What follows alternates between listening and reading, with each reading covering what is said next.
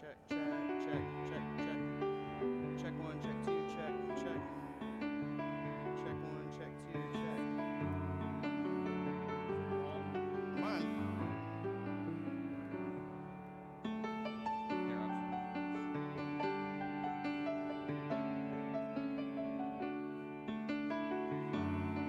check one, check, check, check. Check, check one. Check one, check. Oh, there we go. That's coming through. Is that coming through? Check one, check. Yeah, I'm coming through something. Check, check. Hello.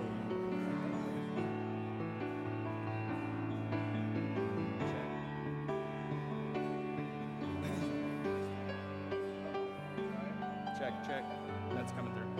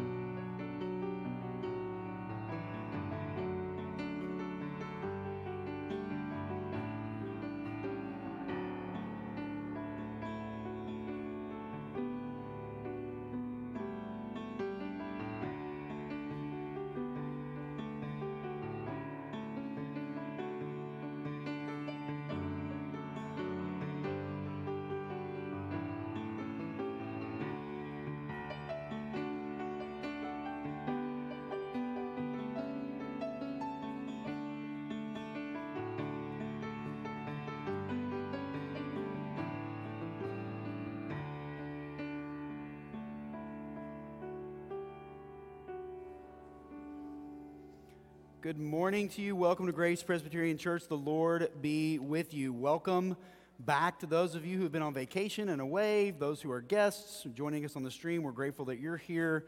This morning we gather for worship, and I'm preaching over Psalm 29, and I'll obviously get into that later, but I just want to kind of prep you. This call to worship that we're going to be looking at, we kind of peer into something really, really special, an angelic realm. We know there's something beyond the physical.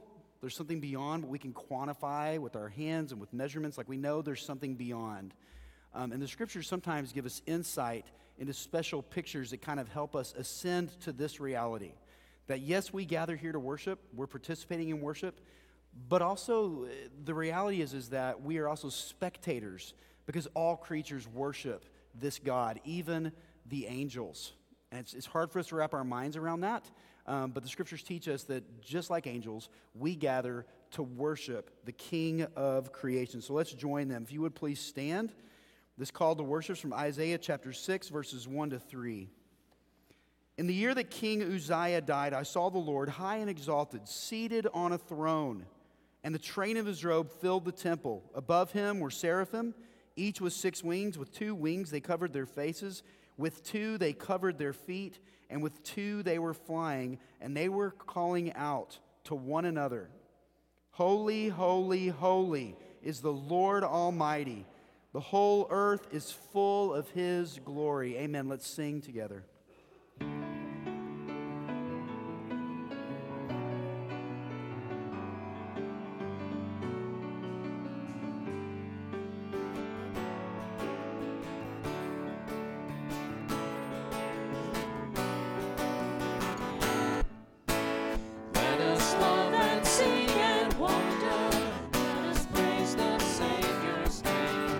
He has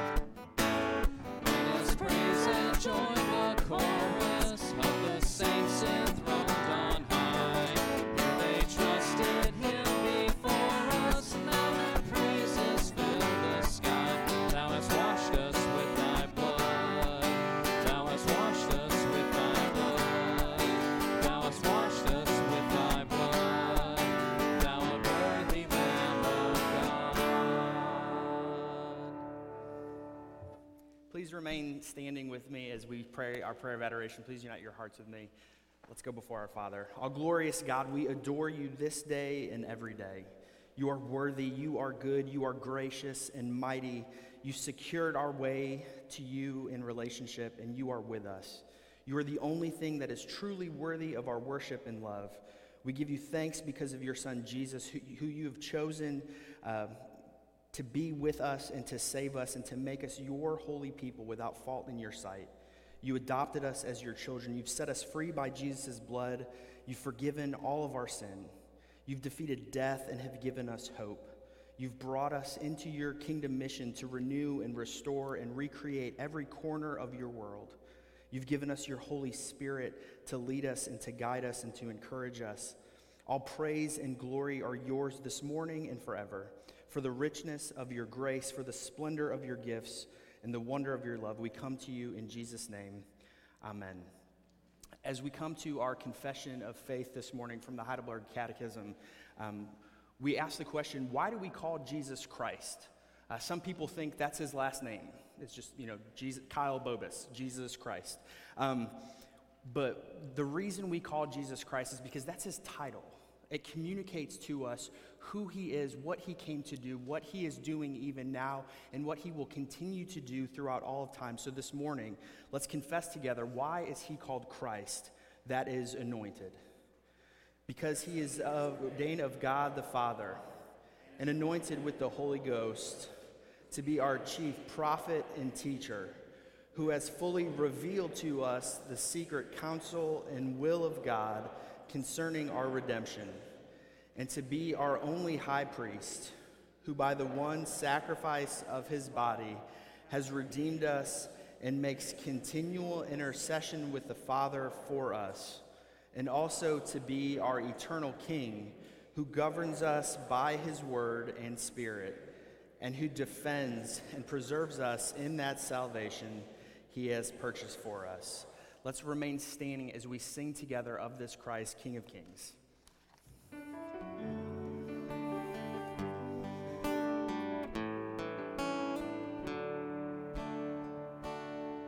In the darkness we were waiting, we found hope without light. So from heaven you came running, there was mercy in your eyes. From the law and prophets, to a virgin came the word. From a throne of endless glory, to a cradle in the dirt.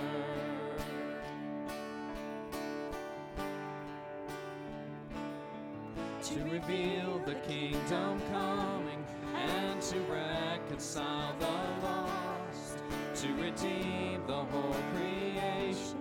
You did not despise the cross, for even in your suffering, you saw to the other side, knowing this was our salvation. Jesus, for our sake, you died.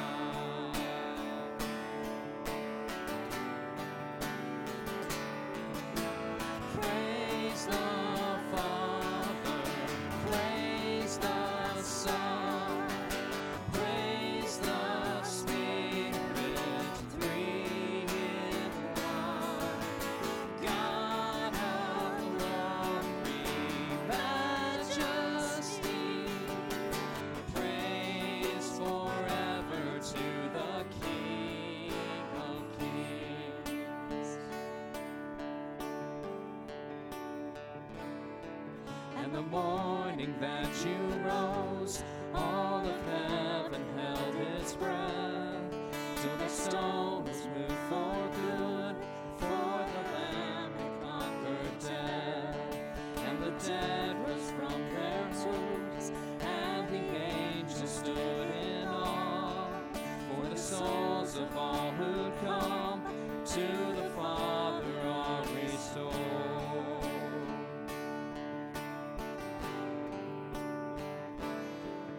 And the Church of Christ was born, then the Spirit lit the flame. Now this gospel truth of old shall not kneel, shall not faint. His blood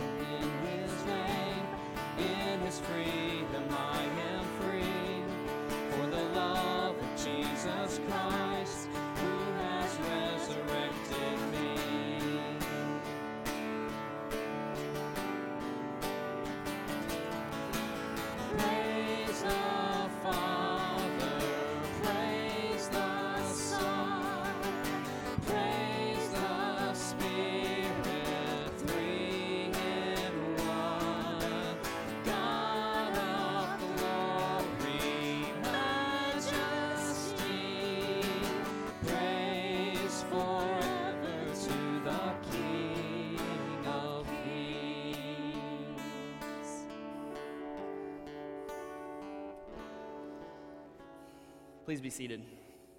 Our call to renewal this morning comes from John chapter 10, verses 27 to 30. Hear the word of our Lord. My sheep listen to my voice. I know them, and they follow me. I give them eternal life, and they shall never perish. No one will snatch them out of my hand. My Father, who has given them to me, is greater than all. No one can snatch them out of my Father's hand. I and the Father are one. As we come to our time of confession this morning, we need to ask ourselves this question of who are we listening to and who are we going to for security? If you're like me, going to our Father, going to Scripture is one of the last places that we actually look. We go to a lot of other places first. But Jesus here reminds us in John's Gospel that if we are His, we are known by Him, we are loved by Him, and we are secure forever in His hand. Our sin, our failings, our wanderings, they do not disqualify us from relationship with God if we are trusting in Jesus this morning. He alone is our security. He alone is the one that knows us and loves us and provides forgiveness and grace and redemption. So let's go before Him now in humility and honesty, confessing our sin together using the prayer printed in your bulletin. Please pray with me. Faithful and gracious God, we come to you today as a deeply forgetful people. You've been so much better to us than we deserve, faithfully fulfilling your commitment to give us good things in Christ. Yet we quickly forget all the wonderful gifts you have already given us and feel angry and bitter when you won't answer our prayers the way we want you to. Instead of remembering your deliverance and running to you as our shield of refuge, we prefer to remain in bondage to our idols because we love our sins more than we love you, and it seems too hard to fight against them. We doubt your goodness, power, and love many times each day. Forgive us. Cause us to know the certainty of your great love for us until we are transformed into people who love you deeply and are able to run the race before us with strong confidence and joyful hope in Christ. Our only hope is in you, Father, Son, and Holy Spirit. In Jesus' name, amen. Please take a few moments now to privately reflect and confess, trusting that if you are Jesus's, if you are trusting in Him, you are secure in His hand.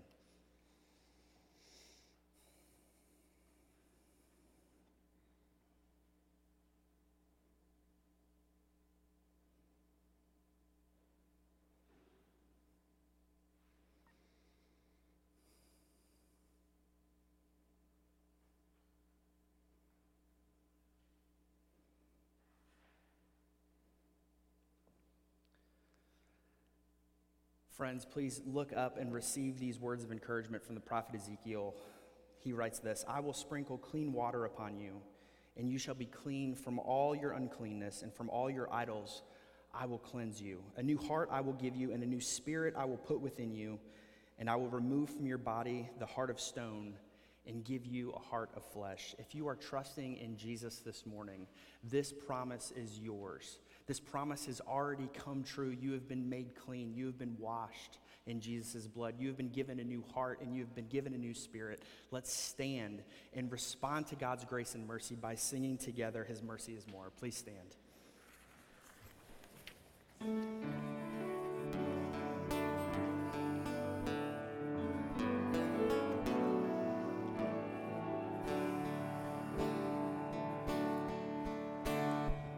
Love could remember no wrongs we have done. Omniscient, all-knowing, He counts not their sum. Thrown into a sea without bottom or shore. Our sins, they are many, His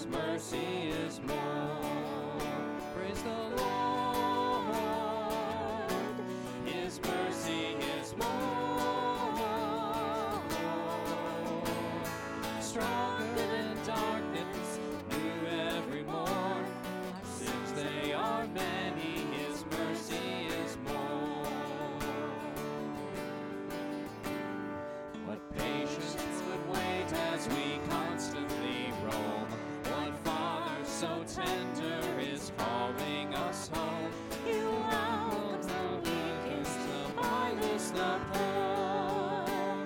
Our sins, they are many, His mercy is one. Praise the Lord, His mercy is more. Stronger than darkness, youth every morn. Our sins, they are many, His mercy is more. What riches of kindness He lavished on us. His blood was the payment, His life was the cost. We stood neath the debt we could never afford. Sins, they are many, His mercy is more. Praise the Lord, His mercy is more. Stronger than darkness, you every morn. Our sins, they are many, His mercy is more. Please be seated. We come now to our prayers of the people, where we get to go before our God, having experienced His grace and mercy, and we get to call upon Him as our Father, and we get to experience His love and His mercy again. We get to come before Him with everything that we are, everything that we struggle with, all of our praise, all of our discouragements, all of our excitement, because we have a God who loves us. We know that He hears us and He rejoices over us. So let's unite our hearts and our spirits together as we go before Him in prayer. We'll conclude with the Lord's Prayer printed in your bulletin. Please pray with me. Our gracious and loving Father, we praise You that You are in control of our world, our circumstances, and that You care for every one of our needs. We thank You for Jesus' death and His resurrection that secured Your people for Yourself for all time. And we're thankful that You've given us the gift of Your Spirit to encourage and challenge and shape us more and more into Jesus' likeness. We thank You for Your continued grace towards us, for Your faithfulness and goodness to us, for Your provision through Your people, even to this place. We pray that You would truly free us to love the broken and the outcast and the hurting. Use us to expand Your kingdom here in the Woodlands through the beauty and the goodness and freedom and grace of Your gospel. We do pray for Your church this morning and all of her diversity. We ask that she would truly be marked by grace and holiness and humility and unity. We pray for Faith Bible Church this morning, for Scott Pollock and his family and staff. We praise You for their generosity and humility and care for us and care for this community. We thank You for their partnership in the gospel, and we ask that You would continue to bless and encourage them, that You would continue to use them to further Your kingdom here in the Woodlands. And we do pray for the nations and their leaders this morning as well. Give those who rule and make decisions and lead and serve as soldiers great wisdom and compassion. We pray that across Your world there might actually be peace and there might actually be true justice. This morning, our hearts are heavy for Afghanistan. Bring peace and healing and comfort and renewal in the midst of war and unrest and fear and death there. Use Your church there to love and to serve and to bring the presence of Your Spirit and the hope of the gospel to all who are around. For those who are even planning evil this morning, we beg that You would stop them and that You would even confront them with Your gospel. Grant that in our own communities, those who are troubled and those who suffer, those who are discouraged, those who are vulnerable, they might actually find support in their need and their brokenness, especially from Your church. We trust Psalm 34:18 this morning that tells us that You are close to the brokenhearted, that You save those who are crushed in spirit. And so we place our hope and our confidence and our trust in You in the midst of our discouragement and pain. And Father, for our community this morning, we are deeply thankful for it. But we do know that among us there are many and great needs, many of which will not be spoken this morning. For those battling illness, whether physical or mental or emotional, we ask for health and strength and the comfort of Your presence. For those who are lonely and discouraged, we ask for fellowship and love in the presence of Your Spirit. For those who are in the midst of great grief, give great comfort and assurance. And for those with broken or damaged relationships, we ask that Your gospel would win the day, that you would bring true healing and repentance and reconciliation. Help us to lay aside all of our selfish wants and desires and look to love and to serve those around us, our spouses, our children, our neighbors, even those who oppose us. We ask that we would take hold of your vision for your kingdom, and that we would labor to love our neighbors, and that we would seek the good of those around us. We ask that you would hear us now as we pray the prayer that your Son has taught us, saying, Our Father, who art in heaven, hallowed be thy name. Thy kingdom come, thy will be done, on earth as it is in heaven. Give us this day our daily bread, and forgive us our debts as we forgive our debtors. And lead us not into temptation, but deliver us from evil. For thine is the kingdom, and the power, and the glory forever. Amen. At this time, children ages 4th through 2nd grade are dismissed to Children's Church in the back. Please stand, and now may the peace of Christ be with you. Extend that peace to one another.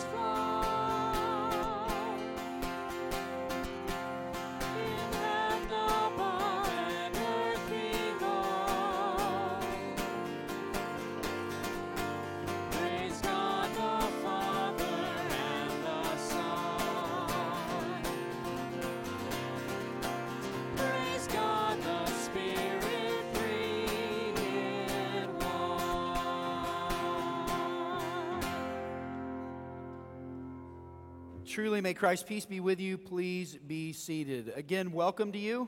Thankful you're here. If you're a guest with us, we're grateful that you're here with us this morning to worship, to hear about God's promises, to be renewed and restored. That's what His Holy Spirit desires to do as you hear the Word and as we sing together.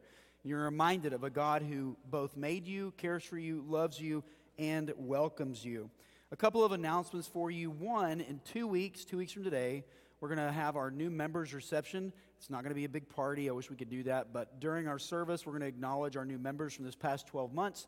We'll take our vows publicly. For those who are members in the church, it's a chance for us to remember those vows. But it's also an opportunity for us to welcome those who, as strange of a year as it's been, maybe you don't even realize that they're members in our church. And so this would be a chance for you to see them. Community groups. So September 12th, ministry kickoff, Sunday schools are starting, a new sermon series, and community groups will begin kicking up. So if you have any desire to be in a community group, or a desire to host a community group, or to lead a community group, or you're like, I don't really know what a community group is, but maybe I'd like to hear more about it, will you come talk to me? We'd love to have some groups this fall where people are meeting together. The point of a community group is just to be able to get to know one another better, to pray with each other. Some meet every week. Some meet every other week. Some are doing well to meet once every 5 weeks. It's very livable, okay? So it's not like a, bond and blood sovereignly administered, like big commitment that you're making. It's a chance for you to get to know others here at Grace. So if you have any interest in that at any level, please come talk to me or Nick Jones, who helps with that with our community groups. We would like to talk about that. Today, if you're a ministry team leader, we're going to have a very brief meeting after worship in the fellowship hall to learn about the app a little bit. If you don't care, you don't have to come. If you're not a ministry team leader and you want to learn about it, you're welcome to come. So kind of everybody's invited. But it's a chance for our ministry team leaders to get to ask questions if they have any about some of the stuff we're doing to prepare for our September 12th ministry kickoff. So right now our calendar's not totally updated. Hopefully the plan is that this month we'll get that stuff updated for you so you can know what's going on in the life of our church. And then finally, the most exciting event of the day, we're having a children's ministry event tonight, a water event. Kyle and Kate and others have been working hard on this to get it ready. Starts at 5 o'clock. It goes till 6:30. Children ages 4 through 6th grade are welcome to come. Parents, you're welcome to come and drop your kids off at 5. I mean, so you can let them hang out here, and then the way that would really help us, that you really appreciate it, we really know you'll appreciate it, is that if you pick them up at 6:30. Okay, not 6:50 or 6:45 or whatever. 6:30, please. We really appreciate that. So there'll be an event for the kids tonight. It's going to be great. Kids, we know you're getting excited about starting school and ending your rest and your summer, and you're probably not, but this is a way to maybe soften some of that. Okay, so come and celebrate. Really looking forward to it. All right. We're coming out to our offering. It's an opportunity for those of us who are part of Grace Presbyterian Church, who consider this our mission, to give back a portion of what the Lord has given to us for the sake of this place and what we're doing here in the Woodlands. And so give now with thankful hearts.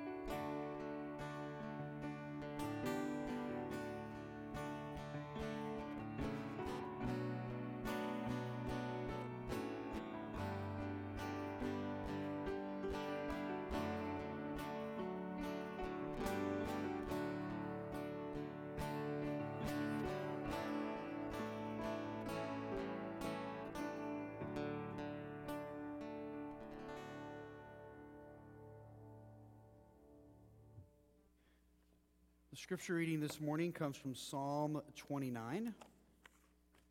Hear the word of the Lord. Ascribe to the Lord, you heavenly beings. Ascribe to the Lord glory and strength. Ascribe to the Lord the glory due his name. Worship the Lord in the splendor of his holiness. The voice of the Lord is over the waters. The God of glory thunders. The Lord thunders over the mighty waters. The voice of the Lord is powerful. The voice of the Lord is majestic. The voice of the Lord breaks the cedars. The Lord breaks in pieces the cedars of Lebanon. He makes Lebanon leap like a calf, Syrian like a young wild ox. The voice of the Lord strikes with the flashes of lightning. The voice of the Lord shakes the desert. The Lord shakes the desert of Kadesh. The voice of the Lord twists the oaks and strips the forest bare, and in his temple all cry, "Glory." The Lord sits enthroned over the flood. The Lord is enthroned as king forever. The Lord gives strength to his people. The Lord blesses his people with peace. This is the word of the Lord. Thanks be to God. You ever think about displays, right? Things that are on display. I was watching the Olympics, and you've probably heard this name, Tamyra Mensah-Stock. It was really interesting to watch her. She's a woman wrestler in the Olympics who won a gold, like the first one we've won as a nation in the Olympics. She did awesome. And the thing about her that's so fun is that people say she is so excited to be at the Olympics, and everyone around her knows it. Like, her excitement of being there is on display. So they say she giggles, she's giddy, she's joking around, she's full of joy. They actually said she brought her karaoke machine to Tokyo with her, okay? So, like, people are around, they're doing karaoke. Like, her love is sort of right there on display. And as a gold medalist, she wins $37,000. And so she's decided to give $30,000 of it to her mother, who, Tamyra was actually raised in Katy, who's in Katy, and she wants to give her a food truck because that's her mother's dream. And her joy, as you kind of watch her interviewed and stuff, it's compelling, and it's exciting to watch. And the more you learn about her, you also learn that she's had some tragedy in her life. When she was 15 years old, her dad was driving home from one of her wrestling meets and died in a car accident on the way home. And so here she is in her 20s now, full of joy. She's taken her dad's last name. She's hyphenated it. She's giving her mother her reward as an Olympian. And everybody who sees her sees love on display. And when you watch her, you kind of think to yourself, I wish I could be more like that. It's tough to be like that, but she is an Olympian, like a gold medalist, so that's a tough standard. But also, you think to yourself, I wonder if I could love people like that, or better yet, I wonder if anybody loves me like that. It's love on display, and it's compelling, and it's interesting. And when you read Psalm 29, there's something on display that is meant to evoke excitement, wonder. You're meant to read it and think to yourself, woo, I'm peering into something I don't usually get to think about or peer into. Like, do you understand, like in the very beginning of the psalm, ascribe to the Lord, you heavenly beings. Do you hear what's happening here? Now, in Psalm 29, it's sort of like a theater. It's like an experience of getting to watch and see who God is on display and how he wields the power that is his. And the psalmist starts by saying, ascribe to the Lord, you heavenly beings. We have entered into a metaphysical reality as you read Psalm 29. You're actually hearing the angels being called to worship God. Kind of like we get called to worship every Sunday morning here at Grace Presbyterian Church. We have our call to worship. That's not just a neat little intro that Kyle and I put together to kind of get you to stop talking so we can start worship.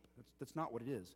It's actually an ancient practice where through God's word, we're called into saying, hey, as a people, let's think about what's happening. We're being called into worshiping God. Ascribe to the Lord, you heavenly beings. Ascribe to the Lord glory and strength. Ascribe to the Lord the glory due his name. Worship the Lord in the splendor of his holiness.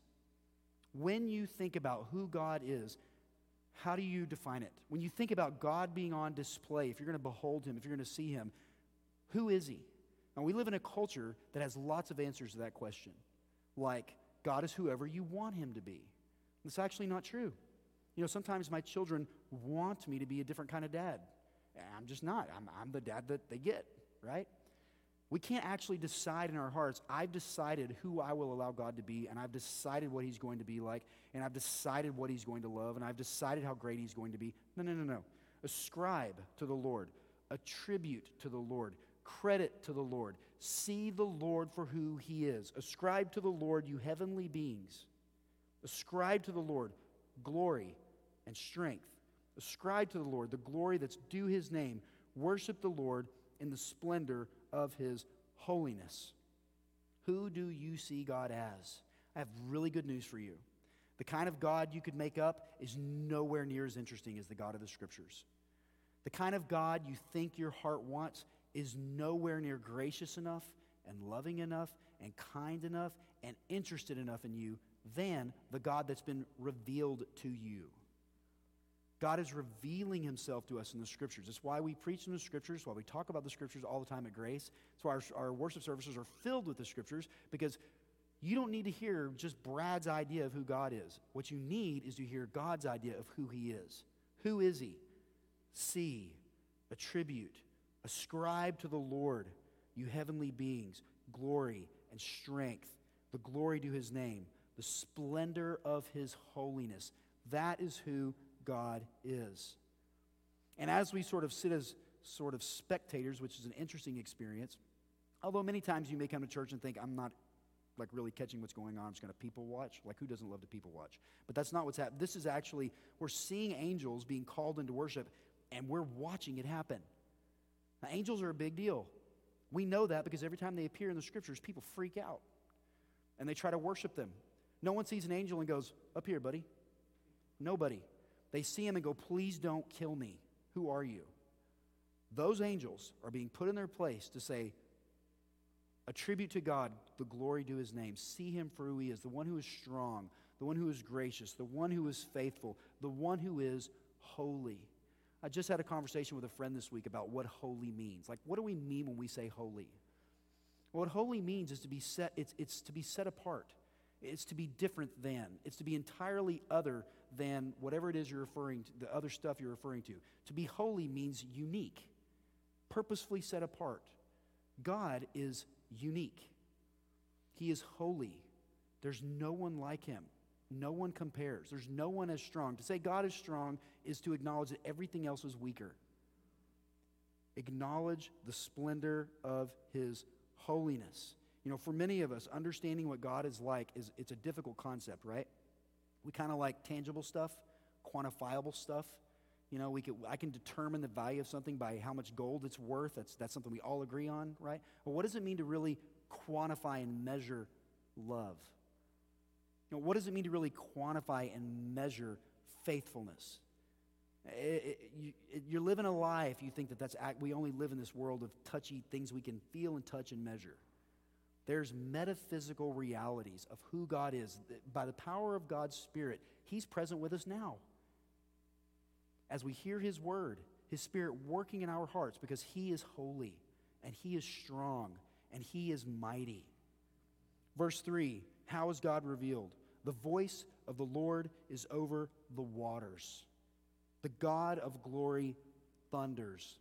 The Lord thunders over the mighty waters. The voice of the Lord is powerful. The voice of the Lord is majestic. The voice of the Lord breaks the cedars. The Lord breaks in pieces the cedars of Lebanon. He makes Lebanon leap like a calf and Syrian like a wild ox. It's like, you know, taking these really powerful enemies and turning them into a cute little calf that you see on a milk carton. Making Syrian like a wild ox, a young wild ox.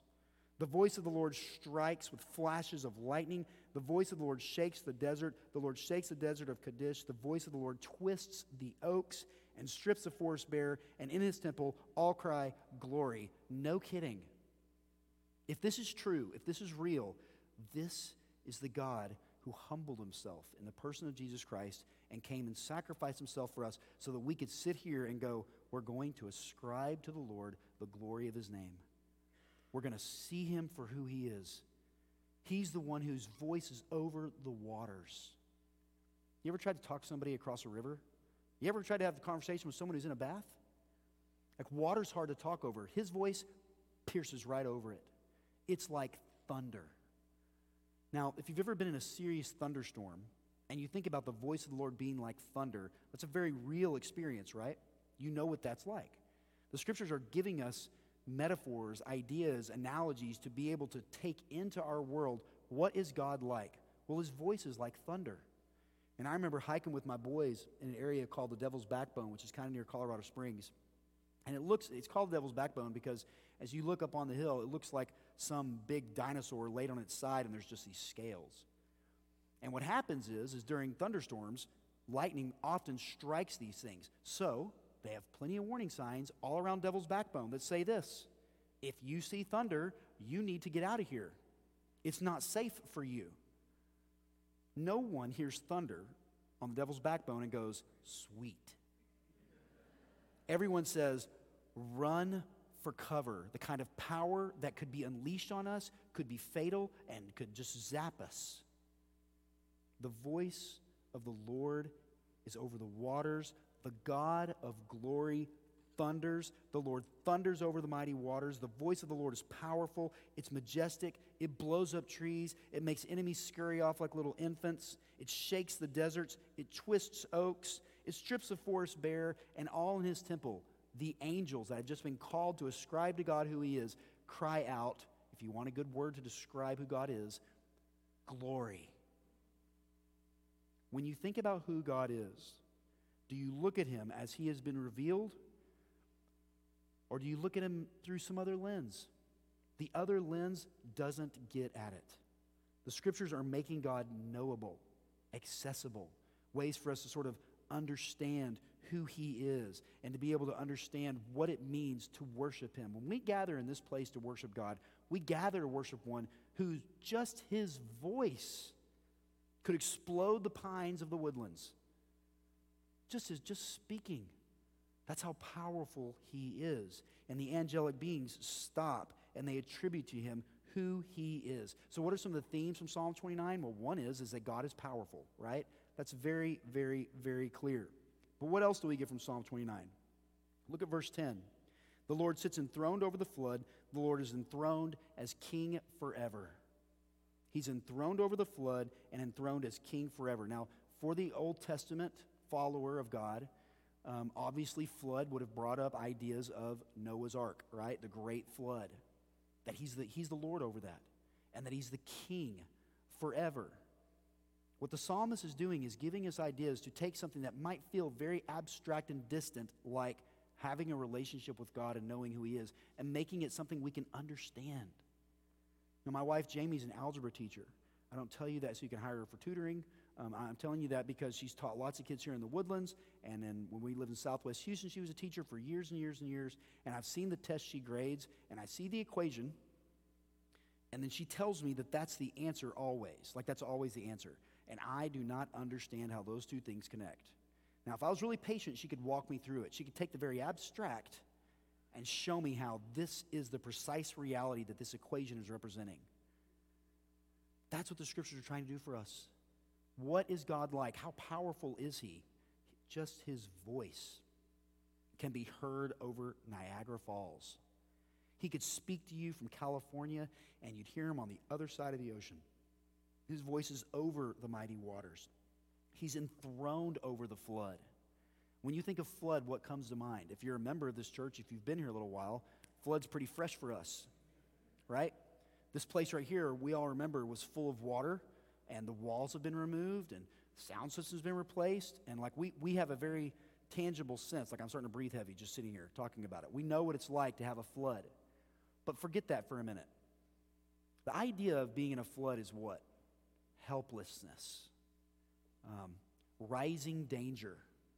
Something you can't escape from, right? When that happens to you in your life, remember the powerful one's words, the majestic one's words, the one whom the angels cry out and say, glory. This is what he said, I am enthroned over the flood. As powerful as the flood is, I am more powerful still. So one of the themes we're meant to take away from this is that actually he really is the king forever. Not for a 4-year term, not for 8 years, not for 100 years. He's the king enthroned forever. What in your life is big enough to be enthroned over the flood and king forever? There's nothing except the one who has revealed himself to you and wants you to know him. So in your moment of feeling like you're in the flood, you don't think to yourself, well, now what? Which is kind of what I thought for a good 30 minutes when I walked around our church. after the flood in February. Eventually, the Holy Spirit says, hey, I'm enthroned over the flood. I'm the king forever. Well, what's the battle plan? You don't get to know that yet. You get to know this. I'm enthroned over the flood, and I'm the king forever. Well, how powerful are you? Well, Psalm 29. This is the God that we worship. You know, Jesus Christ is called the King for this reason. He fulfills these promises for us. He's enthroned over the flood. He's the King forever. Now, what does God do with that? The angels cry out. They ascribe to him glory and honor that's due his name. They say, hey, you're strong. The psalmist writes for us and gives us really vivid word pictures about just the very voice of God. And he's the king enthroned forever. He's over the flood. Okay, what does that mean for Brad Wright today? Verse 11, the Lord gives strength to his people. The Lord blesses his people with peace. You ever wanted to know what God's intentions are for you in your life?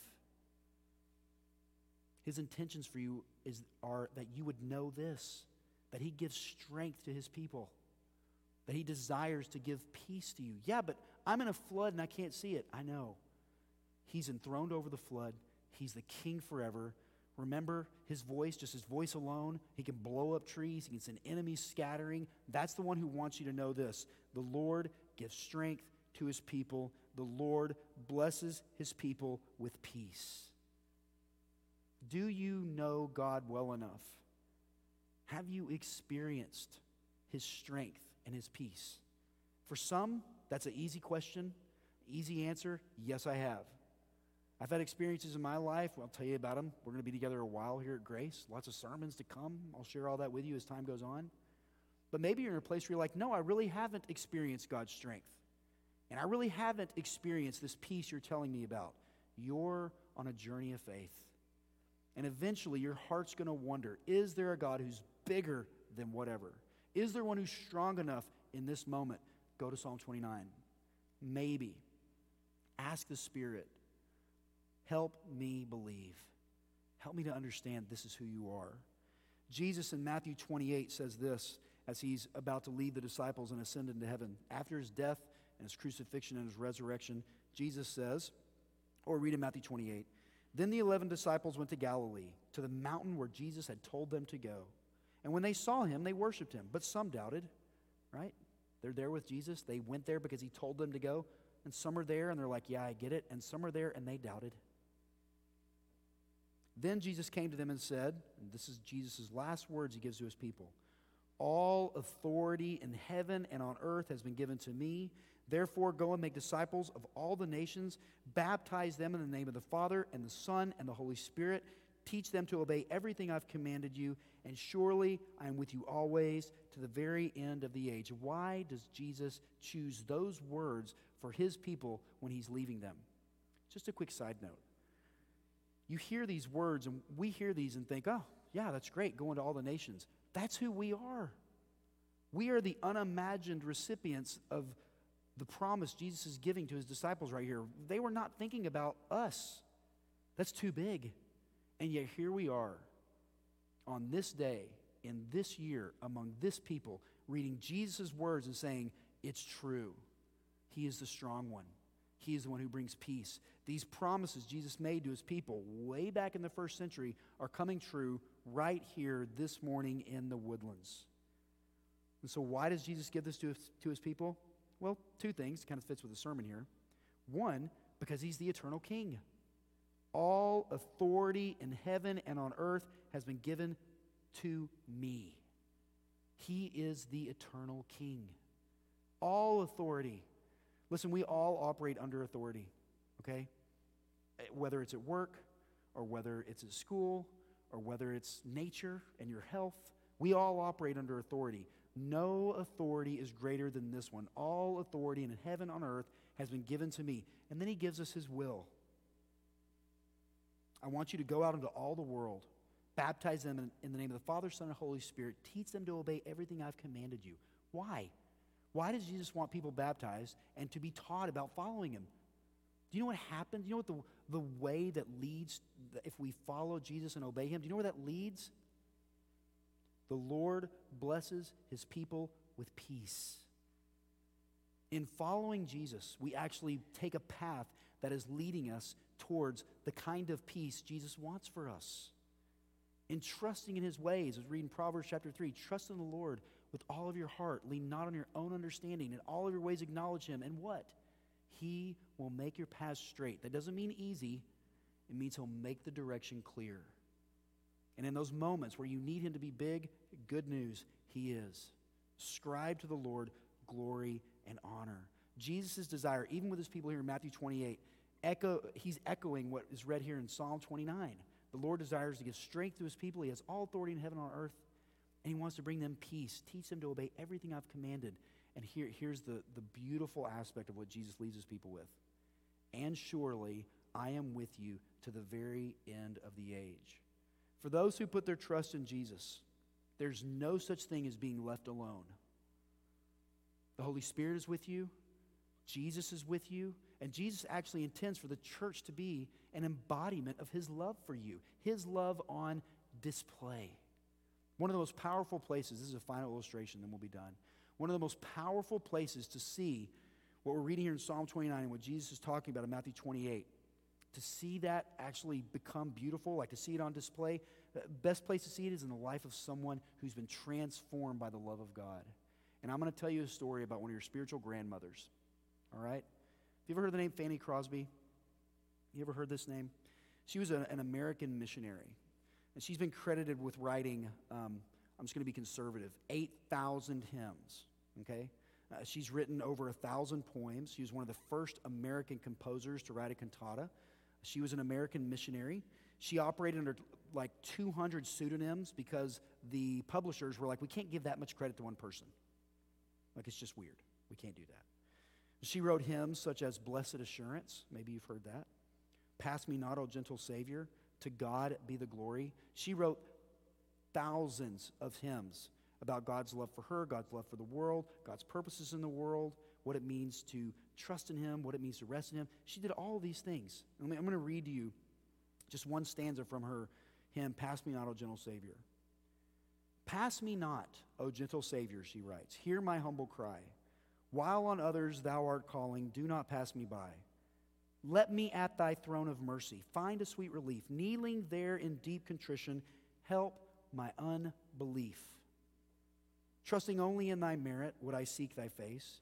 Heal my wounded, broken spirit. Save me by thy grace. You, thou the spring of all my comfort, more than life to me. Whom have I on earth beside thee? Whom I in heaven but thee? Savior, Savior, hear my humble cry. While on others thou art calling, do not pass me by. So beautiful. But here's the thing about Fanny Crosby. When she was about 3 months old, she came down with an illness. And some quack doctor decided to use a sort of mustard remedy thing and rubbed it all over her eyes, just this little baby. And she did get better, which was great. And she was also blind from that point forward. So from 3 months on, she's blind for the rest of her life. And so when you read her hymns, you're reading the hymns of someone who's never seen the light of day, not that she can remember. One who's actually never seen the scriptures written down like you and I have seen. And yet she has this intimate fellowship with God because she's heard these promises. She's clung to them. She's believed in them. And I've often wondered when I think about her, I wonder, because part of the promises for those who trust in Jesus is that we're going to get new bodies. We're going to be renewed and restored. Things are going to be like they're supposed to be. We're going to be reunited with loved ones. Like, things are going to be great. I'm not going to be 45-year-old Brad anymore. I'm thinking like a solid 23, maybe 22 or something. I wonder if with her new eyes, the first face she saw wasn't Jesus' face. That is, she didn't open her eyes and say, I have known you my whole life. I have written thousands of songs about you, and it is true. The same woman who writes, help my unbelief. It is a journey of faith that we're all on. And so when you read Psalm 29, it's not meant to be read as those who are like, ascribe to the Lord glory and honor. I mean, you can do that if you want. It's meant to be written as saying, okay, help my heart believe this is true. That even in the heavenly realms at this moment, angels are being called into worship like we are. We recreate it each Sunday. But angels are being called into worship to say, you are worthy of glory and honor, the Lamb that was slain. Your grace is sufficient for the world. We worship you, and they worship you, and we praise your name. And God says with that, my desire is to give my people strength and peace. That's the closer of the psalm. You know, this week as you go about your business, I don't know what you're going to face. I know you're going to face it. My hope is that you go back to Psalm 29 and you remember, this is the God I worship. This is who he is.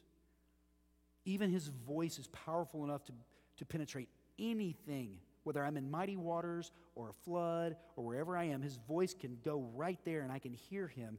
And would you do this for me, Lord? Would you give me strength like you promised to do? Would you give me peace like you say that you will, because you are the glorious one? Let's pray together.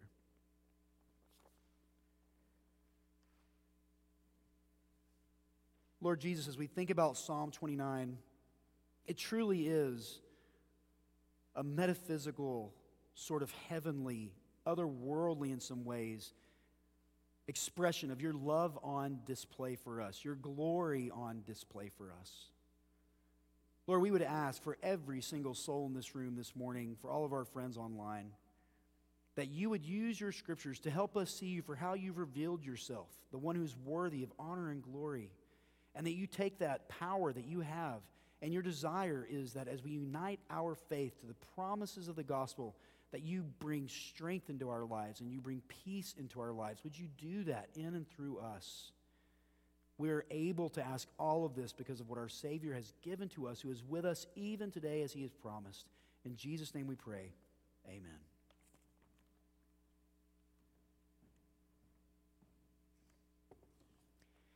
As we come now to the supper, it is a chance for us to confess what we believe in a very physical way.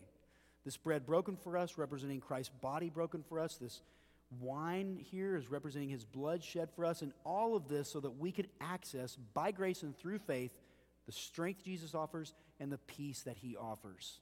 If your hope is in Christ, the glorious one has promises for you even today. And therefore, lift up your hearts. Let us give thanks to the Lord our God. Together we proclaim the mystery of faith.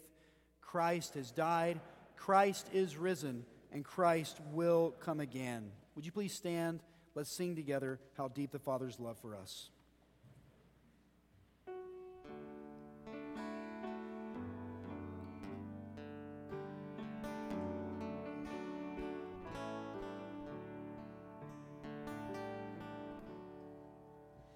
How deep the Father's love for us, how vast beyond our measure, that he should give his only Son to make a wretch his treasure.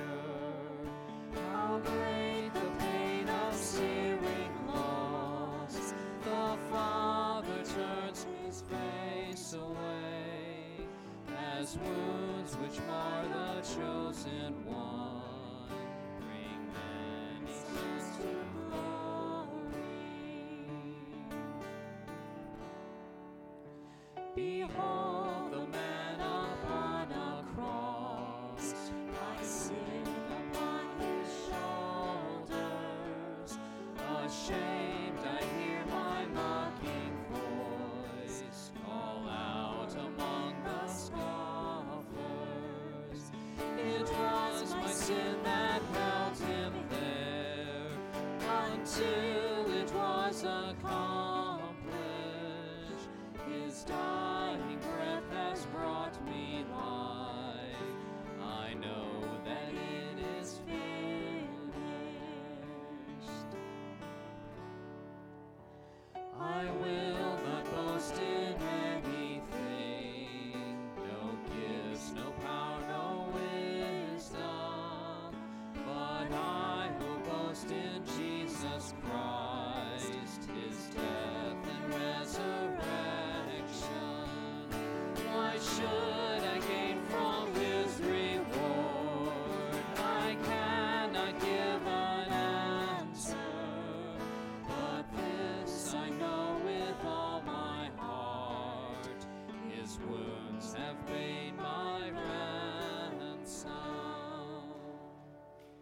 If you would, please be seated.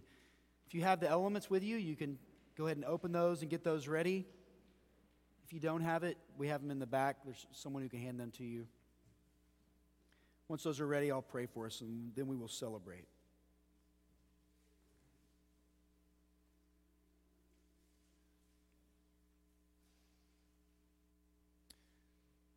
Let's pray together. Lord Jesus Christ, we do come before you because you are the one who was broken for us, the one whose blood was shed for us, the one who rose for us, the one who promises us that as we trust in you, you bring us strength and you bring us peace. Would you take these very common elements and use them for the purpose of encouraging your people as we unite our faith with what Christ has given to us on the cross? On the night that our Savior was betrayed, he took bread and he broke it. He said, "This is my body given for you. Take and eat." And in the same way, he took the cup. And he said, "This cup is the new covenant in my blood shed for many for the forgiveness of sins. For as often as you eat this bread and you drink this cup, you proclaim the Lord's death until he comes again." Brothers and sisters, eat and drink by faith.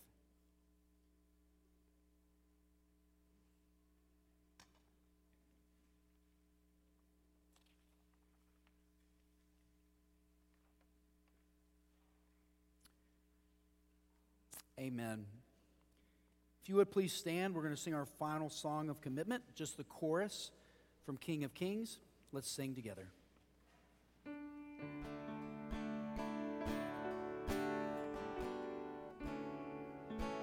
Praise the Father, praise the Son, praise the Spirit, three in one.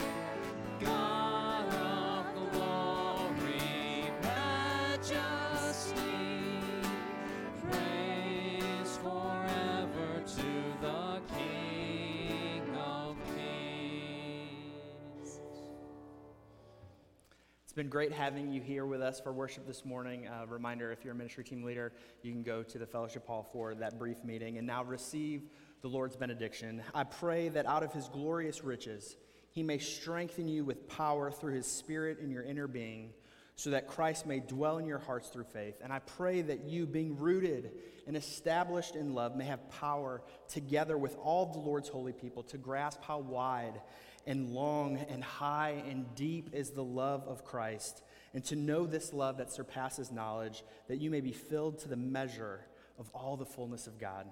Now let us go forth to serve this community and our world as those who love our Lord Jesus Christ. Thanks be to God.